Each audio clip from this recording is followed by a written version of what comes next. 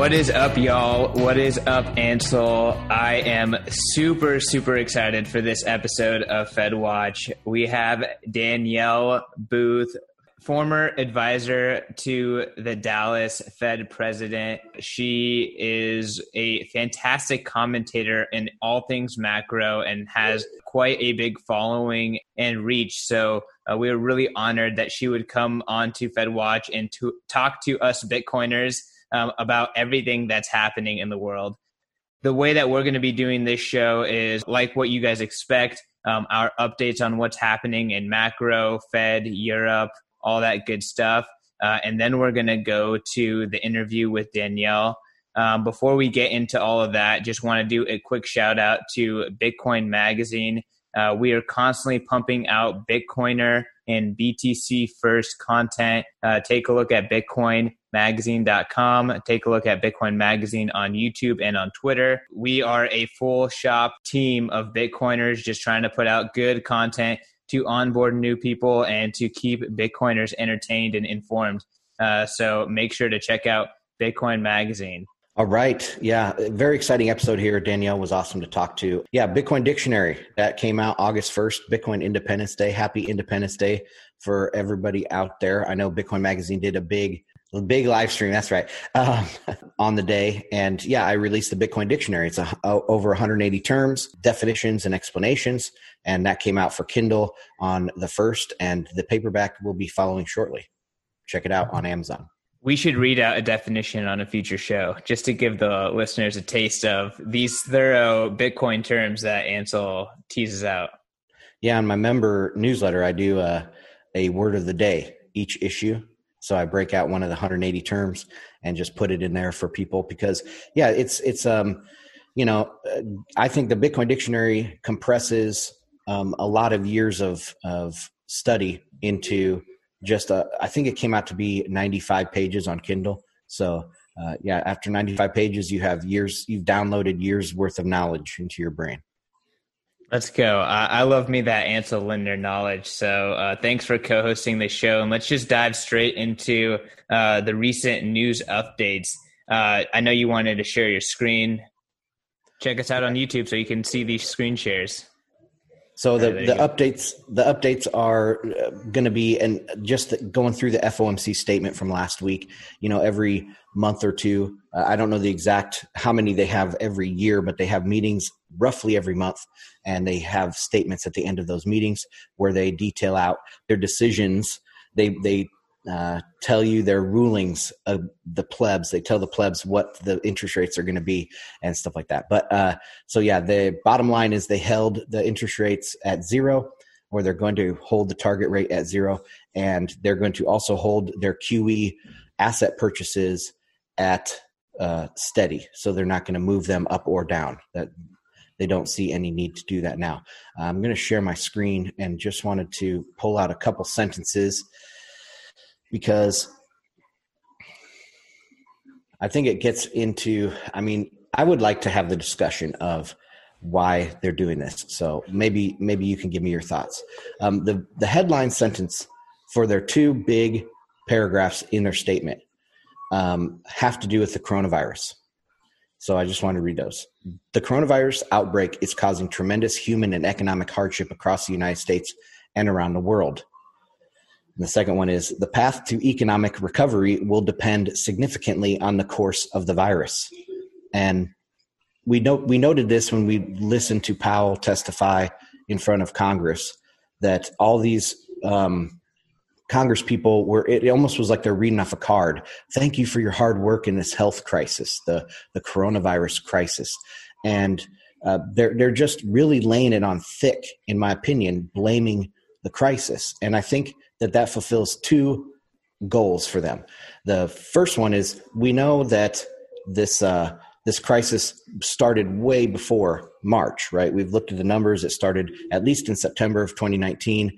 If we go back, gold bottomed in late 2018. The emerging markets were having a lot of currency issues in spring of 19. Bitcoin jumped in spring of 19. And so there was some signs of stress in the system and a crisis brewing way before March, but they want to blame this crisis. And that is for two reasons, again, because once the numbers start improving, they're hoping that people take that as like, oh, the crisis is over, disregarding the underlying cause, right, of too much credit in the system, bad credit, deflationary pressures. So they'll get back to borrowing and spending and all that stuff once the virus numbers improve. And the second task that this virus, blaming the virus, does for them is that people would lose confidence in the Fed in general if they knew that this was just the typical cycle we go through every 7 to 10 years. There's a deflationary pressure, deflationary type of crisis. Is this all the Fed can do? So they blame a virus to kind of hide the fact that this is just built into the system.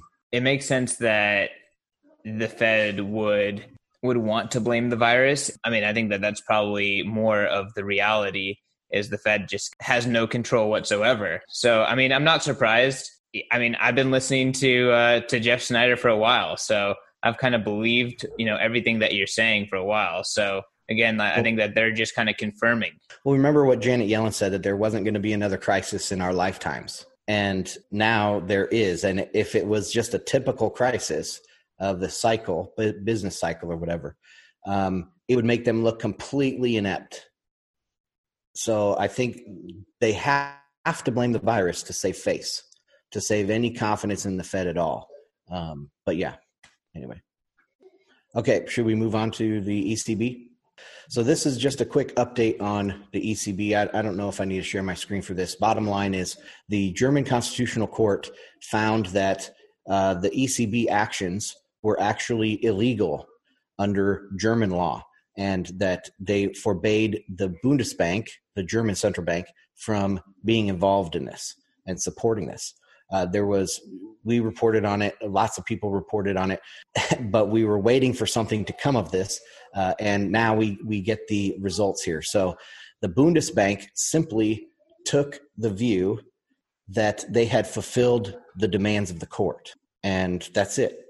The court has no enforcement power, right? They can only make rulings. And the Bundesbank said, well, we've met your burden. So that's it. End of story. There was also a comment here from ECB officials. They concluded at their June policy meeting that asset purchases are an adequate tool, with chief economist Philip Lane arguing that all of the ECB's buying schemes are, quote, proportionate measures for pursuing price stability. So they just ruled, arbitrarily said, nope, we're in charge. Know your role, German court. We've already been over this. German court said that this QE is unconstitutional according to German law, gave the ECB 90 days. Now the ECB said, no, it's fine. It's part of our mandate of price stability. Go away. That's currently where we stand. Yeah, and also the Bundesbank is playing along with the ECB. The Bank of Germany is saying, no, this is fine. So it's really the German court are opposing it. Bank of Germany and the ECB, the European Central Bank, are on the same team. Yes, and also the German Parliament. They said that they support the ECB as well. Back, I believe it was in the middle of July. So the German court's kind of out there all by themselves in this decision. And what are they going to do? How are they going to enforce it? No, they have no way of enforcing it without at least Germany behind it. I'm curious, right. What's the sentiment of the people? Oh, I don't know. I think everybody's really hurting economically. There's, obviously economic pain around the world. We're starting into a depression. So I don't know. I think people just look at this purchase program and maybe they want it. We'll see. Of course, there's the hardline. There's some hardline elements in Europe that are more fiscally responsible. But they probably look at this situation and are like, well, this is how they're going to treat us. So maybe it will push down the revolutionary type of feelings in some of these countries and put it on the back burner for a while. But I don't think it gets rid of it. I think there's still a lot of pressures that could build up over the next, 6 months to a year. But for the near future, I think this kind of on the back burner. I want to continue to follow the narrative of no inflation without representation coming out of Europe. I don't know when that's going to become a rallying cry, but I feel like that's definitely something that it is a pain point that is revealing itself. Especially with like this court case, but more generally just across Europe. I think this is a good transition point to, you mentioned, the sentiment of people in Europe and Germany. They may see this as agree with these central bankers that this is the virus's fault and that this is necessary to save the economy. Europe just passed a stimulus package despite German courts. And it seems like the euro is performing well off of that news. Do you want to talk about the euro in terms of dollars? Yeah. So a lot of, there's been a lot of attention to the falling DXY, euro dollar index, and the rising euro over the last several weeks. It looked like the euro could drop below some like really key support at around 105 to the dollar. But then they had this recovery plan, and ever since then, the euro has been straight up. I just wanted to call this out and say, don't believe any like short-term price movements. I'm a big proponent of Jeff Schneider's take, and a rising euro doesn't necessarily mean that the dollar is getting weaker. It just means that there is some movements in the interbank market that's making these exchange rates move. So don't buy into this. I have no expertise to add to you or Jeff Schneider. It's interesting to see the connection between stimulus and increase in prices. When the big U.S. stimulus was going out, the dollar was just crushing everything. Now that the stimulus packages are wrapping up, we'll see if there's a point two that comes out. But Europe is now passing a new round of stimulus, and we're seeing their currency rally. I feel like you pointed at this before. Is there something inherently bullish around these stimulus packages when it comes to like the currency value or speculation on the currency? I noticed that several years ago when Europe would do a new stimulus package, or they change their stimulus packages or their quantitative easing that they were doing, they'd increase it. The euro would spike and the dollar would fall because it has to do with like people's expectations. So if you are doing stimulus, they expect the economy to improve. And so that currency is going to strengthen. If the Fed or the US government comes out and does another stimulus package, most likely the dollar will rally, because of people's expectations that things will get better. Perhaps it will work this time. And so, the currency strengthens. That's what I see all around. But look, the dollar is still unquestionably the dominant currency out there. There's nothing set up to take anything away from the dollar in like international settlement or international trade, international payments. So the dollar is here to stay until something comes around naturally to take that place. And I believe it's probably a Bitcoin type standard. I think you agreed there too, but nothing has grown out there right now to take the place of the dollar. Yeah, well, I think, again, this is a good place to transition. We both agree that Bitcoin could be that standard, but our guest, Danielle Booth, could not disagree more with that. She flat out says that nothing will replace gold, and she almost kind of indicates that Bitcoin is like the millennial generation's attempt at scarcity, but it will never replace gold. That's like her sentiment. Ultimately, I think Danielle is a hard money person. She just, hasn't bought into Bitcoin quite yet. I thought this was a fantastic interview. She has some strong opinions on a lot of subjects, and we dove into pretty much everything you can think of macro. All right. So Danielle DiMartino Booth, she is the CEO and chief strategist of Quill Intelligence. She's the author of Fed Up, an insider's take on why the Federal Reserve is bad for America. And she was working at the Dallas Fed, as you talked about, as an advisor to Dallas Fed President Richard Fisher during 2008, 2009 in the great financial crisis. So she has a lot of experience. So let's get into the interview. Danielle, I've been listening to your commentary for a few years. We're excited to talk to you. Welcome to FedWatch. Thanks. It's great to be here. Great name, FedWatch. I do a lot of that. Well, we wanted to start with your broad view, your 20,000-foot view of the current economic situation. So we've had 2 weeks in a row of rising initial jobless claims. We're seeing continuing claims rise. So there seems to be a lot of letters in this world to describe economic cycles. It seems to be all the rage. So I would say that we're at the beginning of the W. So the economy mathematically came roaring back in the second quarter, and I think we're sliding back into recession now. When you say the economy came roaring back, are you talking more specifically about the stock market or the economy in general? Well, I think a lot of the metrics that we follow, right? The Citigroup Economic Surprise Index that gauges how the surprise factor, whether it's an upside or a downside surprise, it got to a record high because your ISM was like, wow, look at the V shape, your housing. But again, if you're going to drop to the depths that we dropped to, we know that second quarter GDP dropped by 32.9%. It's kind of a biblical decline. You know that any type of reopening impulse, macroeconomically speaking, is going to produce what looks to be a V. So that's when I say roaring back in the second quarter. That's as opposed to, dissolving into nothing, into a greater depression. So again, a lot of it is just math. So are you expecting that to continue? Are you expecting the Fed to be able to manufacture a complete V-shaped recovery, or are you thinking it's going to be more of an L-shaped non-recovery? No, I think right now, like I said, I think we're heading into a double dip recession right now.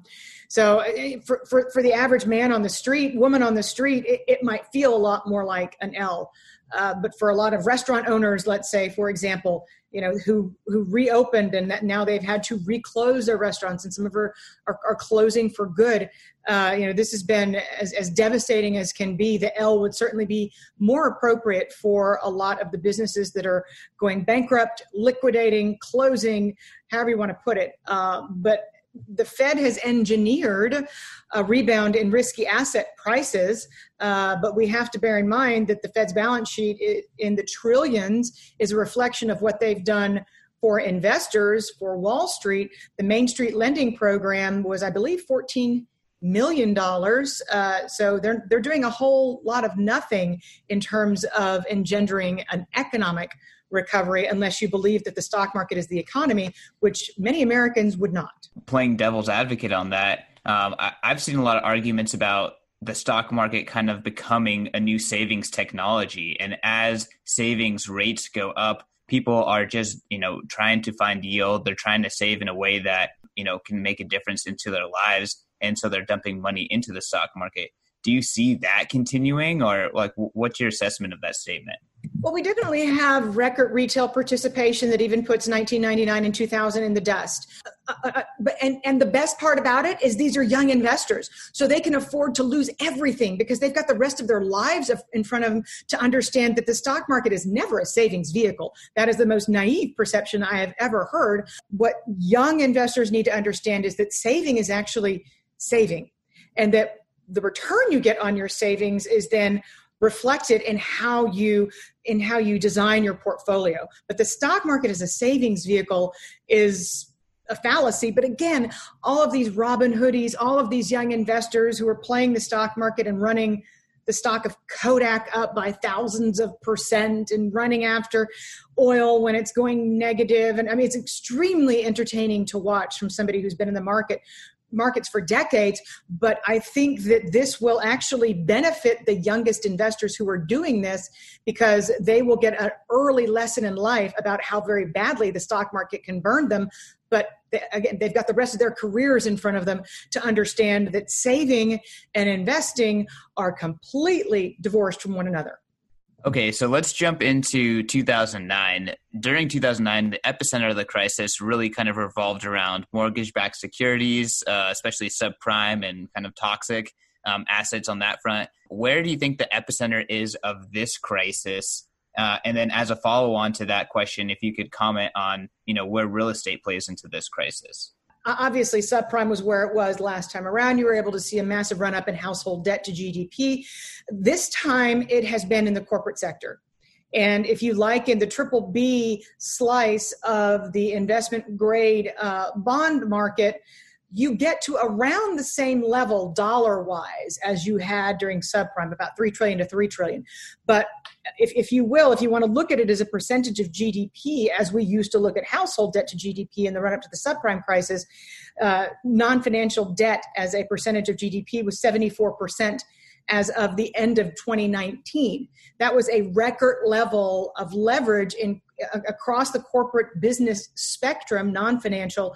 And now that we have seen the decline that we have and non-financial debt increased by $2.5 trillion in the first half of 2020, we've now got that ratio closer to 95%.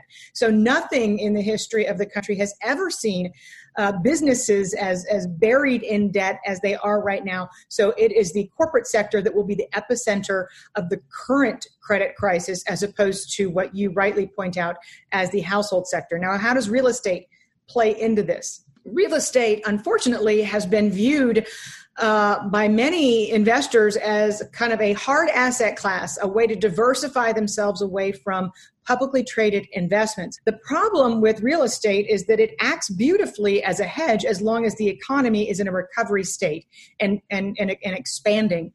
During times of disruption, during times of contraction, real estate becomes pro-cyclical. So it's going to move in the same direction as the rest of your portfolio.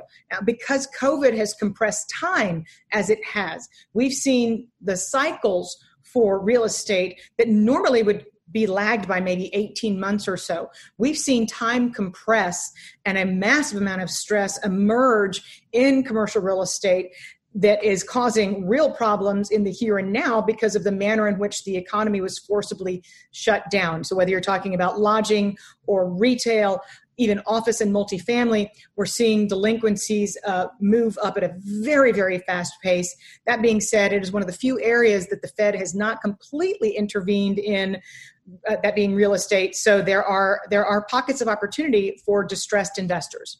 Do you view this as a process? There's a different, this time around, it's the corporate side. 2009 was the mortgage-backed security side. Do you see a connection between those? Is it a continuing process that started in 2008 where it's reemerging as a corporate problem today? And can it be fixed and then maybe it reappears 10 years again from now as a different, maybe a sovereign debt crisis or something like that? Do you see this as like a process, a bigger process? You could look at it as a process that started in 1987, and each time the Fed has had to intervene in order to backstop investor losses, which is effectively what they do. They've had to be lower for even longer, and each time the bubble manifests in a different form, if you will. If it is going to be a sovereign debt bubble that we're looking at over the next decade or so, then you're talking about the resolution of such a process. You're talking about the end of a process. And that is assuming that confidence in central banking holds to push us through an entire another decade, which would, if that is the case, presumably end in something akin to a debt jubilee. Yeah, debt jubilee, end of a process. So that goes to my next question is, do we need a Bretton Woods 2.0?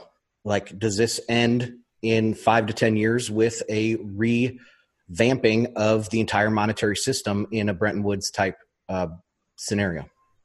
So I'm going to jump ahead here because of how the Fed has established its ability to intervene in markets that are prohibited by the Federal Reserve Act of 1913 by setting up special purpose vehicles on the Treasury's balance sheet. I think that we would sooner arrive at a Plaza Accord whereby hopefully rational people in Congress, which is an oxymoron, step in and force there to be a redivision between the Treasury Department and the Federal Reserve. The Federal Reserve Act of 1913 stipulates that the Fed must be apolitical, an independent federal agency, and that means that there should not be any control on the part of the Treasury, which has, you've now seen those two come together, which is a big no-no, and I think the separation would bring us back to more like a Plaza Accord of 1951.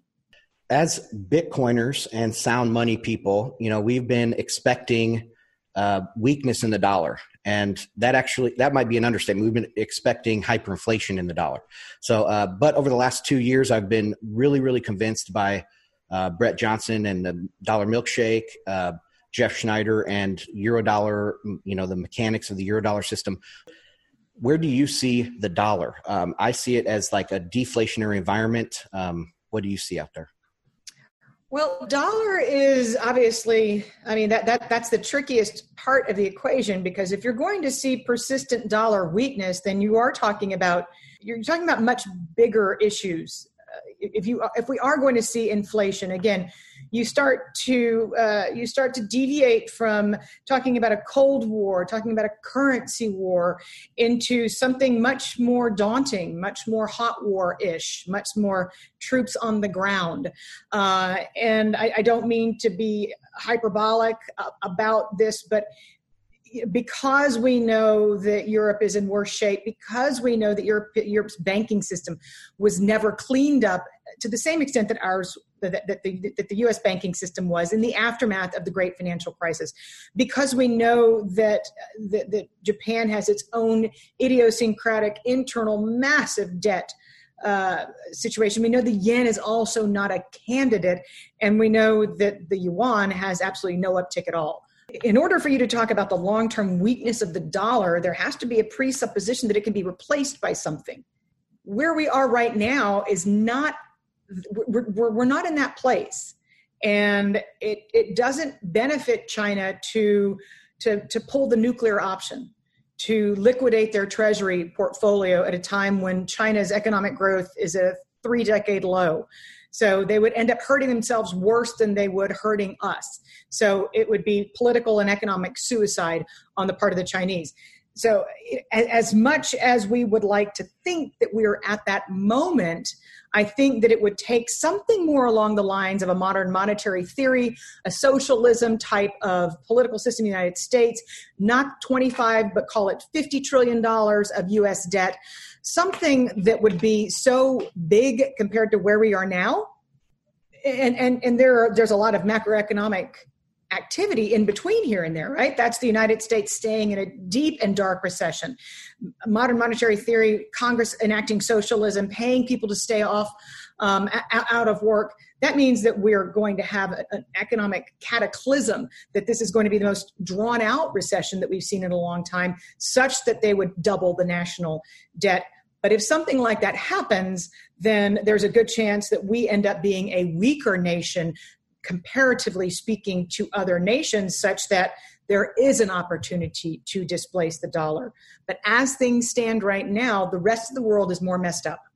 I mean, do you see that continuing, or what's your assessment of like the trajectory right now? It seems like everyone is just trying to deal with it. Yeah. Well, global growth is a tricky situation, right? Because we've had a saturation, if you will, of the urbanization process in China. Even though China is only 17% of global GDP, let's say, the swing factor, the marginal drive, if you will, of global growth has been China for a generation, as they've brought millions and millions and millions of people out of the countryside into their cities, built out the infrastructure to accommodate them, built out a middle class that has, in turn, the ability, the pricing power to go out and buy things and become a consuming nation, not just an exporting manufacturing nation. So the reason I go through all of this detail is that you have to find something to replace China in order to maintain global growth at the levels that we had seen before. Because the corona crisis has been so devastating for India, so devastating, you are going to see a major setback in the ability for India to become the next China, if you will, because the infrastructure needs in India are immense. The investment opportunities there are also immense. The population is obviously gigantic. The demographics are better. The educational system, the educational attainment in India is also very good. However, the corruption in the government and how the coronavirus has been handled by the government is going to set India back for a while, which means that all of the countries that have depended on China for their exports, whether you're talking about Chile or Brazil or Australia or a large part of Southeast Asia, they're going to continue to be dependent upon China to buy their resources, but China's not going to be able to grow at the same rate it was. So we will have a continued sclerosis, if you will, across the global spectrum. There will be winners and losers here and there, especially countries that benefit from countries who want to, from companies that want to move their production capabilities outside of mainland China. So there will be pockets in the emerging markets, especially in Asia, that win. But the devastation of the coronavirus in South America and in Mexico, these are major trading partners, is going to set back global growth for some time to come, leaving the onus on the United States to pick up the global economy. Yeah, I'll add on to the saturation of the urbanization in China. There's also, would you say, a saturation of just the debt, the ability for China to take on more debt to expand, continue to expand. And where India has less debt, so they can maybe finance more expansion. That is certainly the case on paper. But the way China handles its financing is by gunpoint. And if they need to find a new outlet in order to create debt, a few years ago, they said, okay, well, we've got a bunch of bad debt. We need to find a place to park it. So they created a municipal finance a municipal bond market, like voila, out of thin air, because they're officials, and they can control their economy. I mean, I hate to get in the face of some major hedge fund guys who are like, it's ending, the world's over, short it all, the banking system in China is going to blow up. No, not really. It can be a managed decline. I think China's now introducing private equity. So because they have resources still, and because of the way that they put monetary policy and put economic policy out there, again, by effective gunpoint, they can buy themselves more time than we think they can.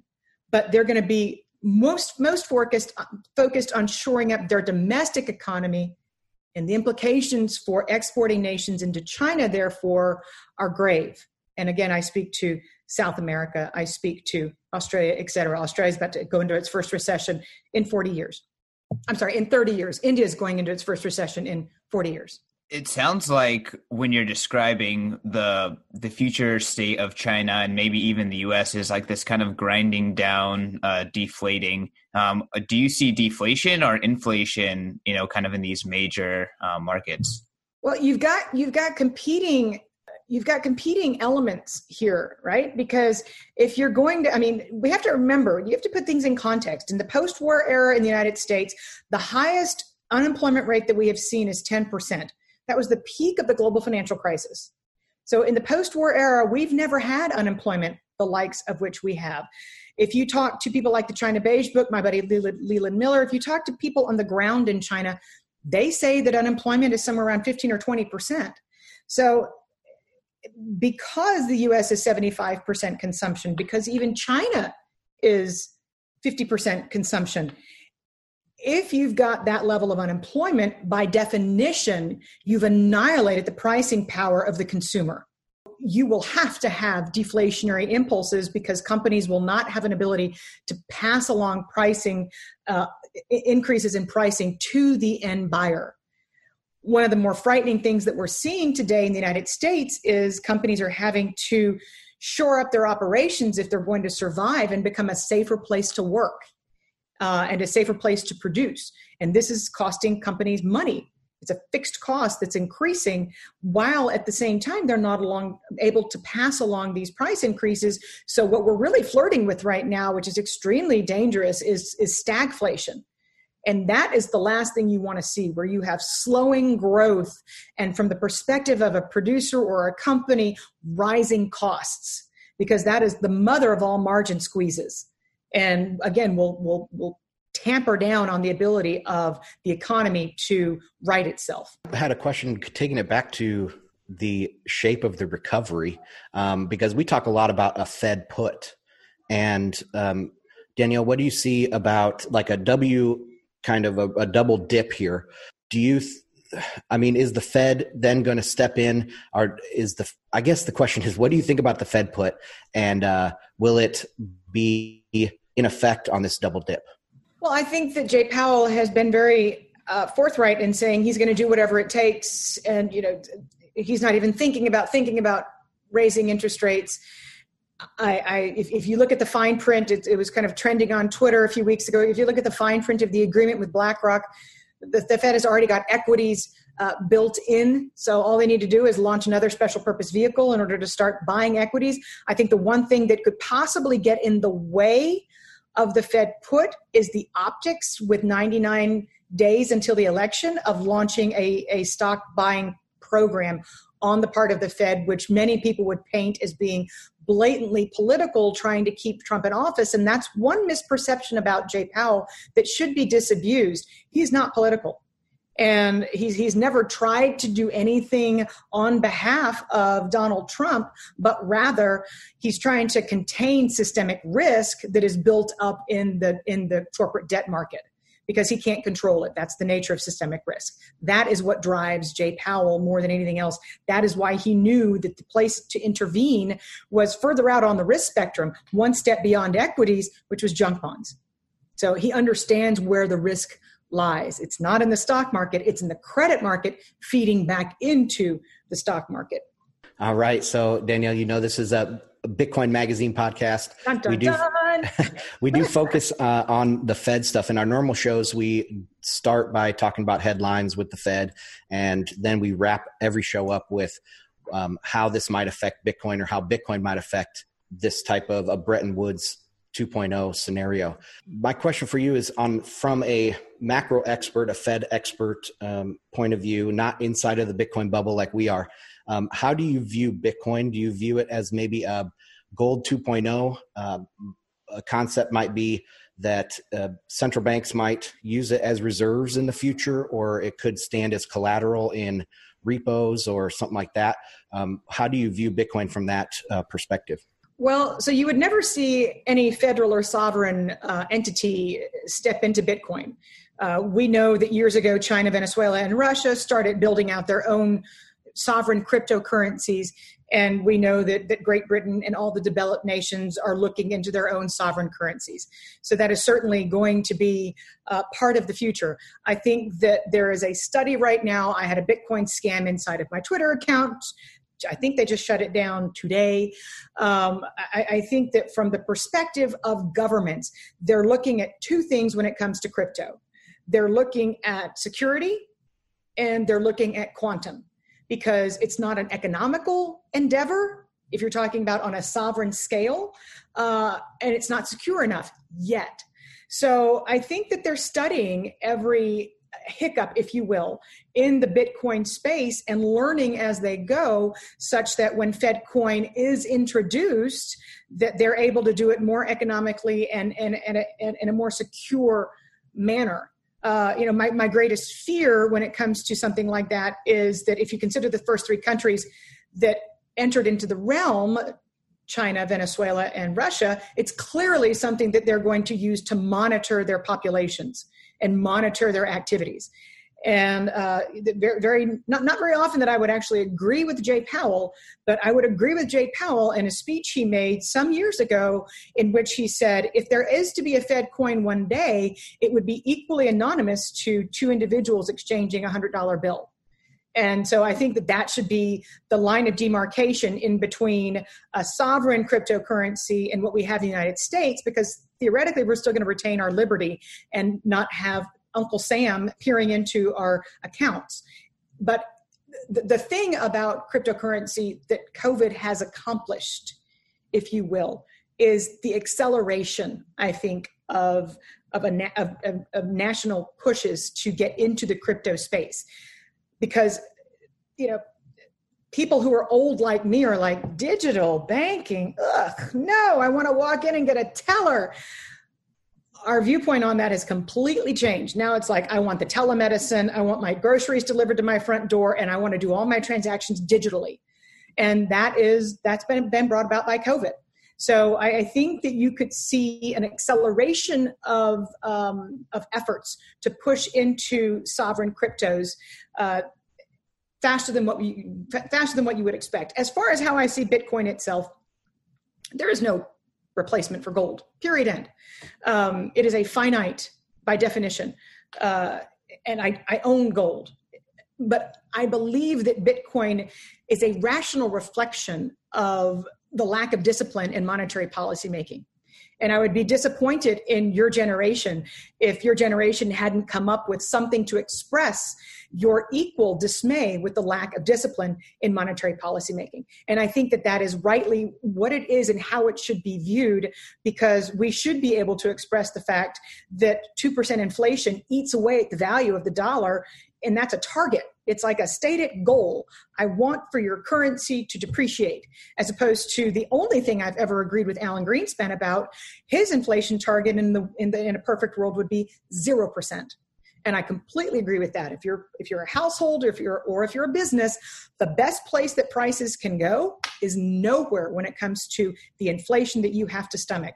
So those are my views on Bitcoin.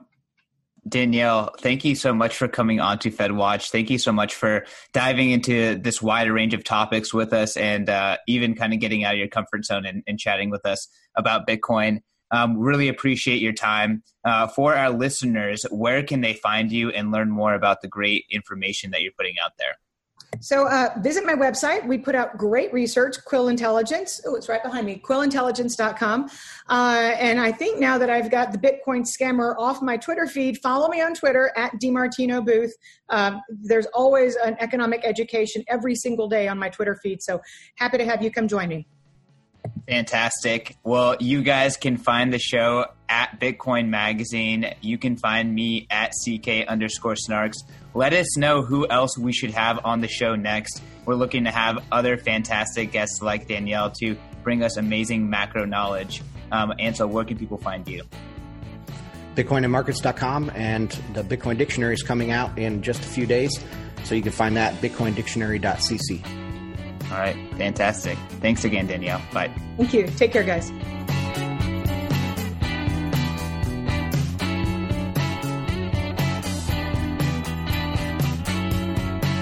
A quick reminder that all of the content in this episode is for informational and entertainment purposes only. You should not construe the information as legal, tax, investment, financial, or any other advice. Nothing contained in this presentation constitutes a solicitation, recommendation, or offer by BTC Media, the Let's Talk Bitcoin Podcast Network, or any third-party service provider to buy or sell securities or any other financial instruments. Do your own research.